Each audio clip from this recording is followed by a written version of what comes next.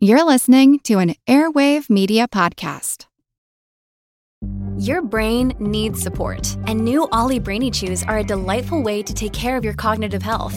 Made with scientifically backed ingredients like Thai ginger, L-theanine, and caffeine, Brainy Chews support healthy brain function and help you find your focus, stay chill, or get energized. Be kind to your mind and get these nootropic chews at ollie.com. That's OLLY.com. These statements have not been evaluated by the Food and Drug Administration. This product is not intended to diagnose, treat, cure, or prevent any disease.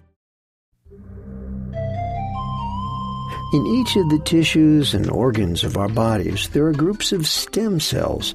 Most of the time, they don't appear to be doing that much, but if you're injured, the stem cells leap into action and begin to divide and heal.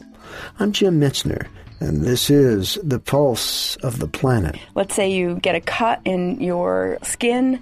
There are stem cells that help to repair that.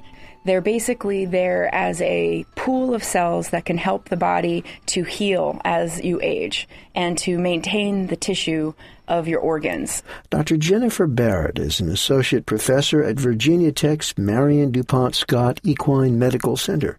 There's a number of different cells that help that, but we think that the stem cells are key. If you have a bacterial infection that makes your intestinal lining get injured, you have stem cells that line your intestines that will actually help to heal that. The point is, even though we have stem cells in each of our tissues, we still don't heal optimally.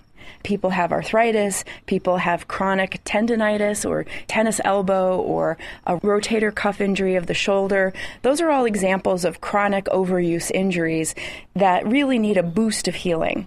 And so one of the strategies that is in place in the field of regenerative medicine, which involves stem cell biology, one of the strategies is to take stem cells from a rich source, like your bone marrow or your fatty tissue, and expand them and grow them so that you have millions of the cells, and then inject them into locations that have failed to heal. Dr. Barrett and her team are using adult stem cells to successfully heal injuries in horses and dogs. They hope to use the same procedures on humans in the near future. I'm Jim Metzner, and this is The Pulse of the Planet.